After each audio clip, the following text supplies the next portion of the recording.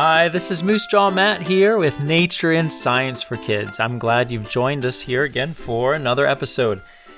This episode has a specific question that we will do our best to answer. The question is, how long can seeds last? Well, I think you might get all sorts of different answers about that, and when I researched, all sorts of different answers came up from the research. Some research seems to say that certain vegetable seeds might only last for a year or 2 or 3, 5, 10, or decades. A decade, by the way, is 10 years. So if you say decades, plural, that would be multiple sets of 10. So maybe 10, 20, 30 years for some plants. The short answer is, I don't know.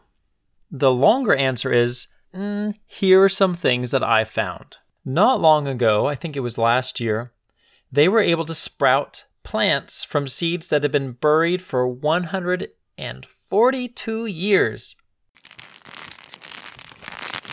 In the year 1879, before your parents, your grandparents, your great-grandparents were born, Michigan State University professor William James Beal wanted to see how long seeds could be buried and not planted, but buried, how long they could remain dormant means inactive, and still sprout later on.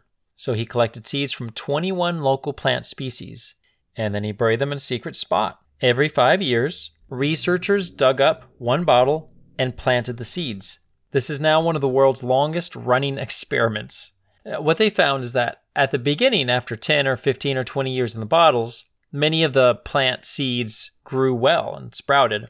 As the years went on, however, fewer seeds sprouted, but a flowering herb continued to grow successfully.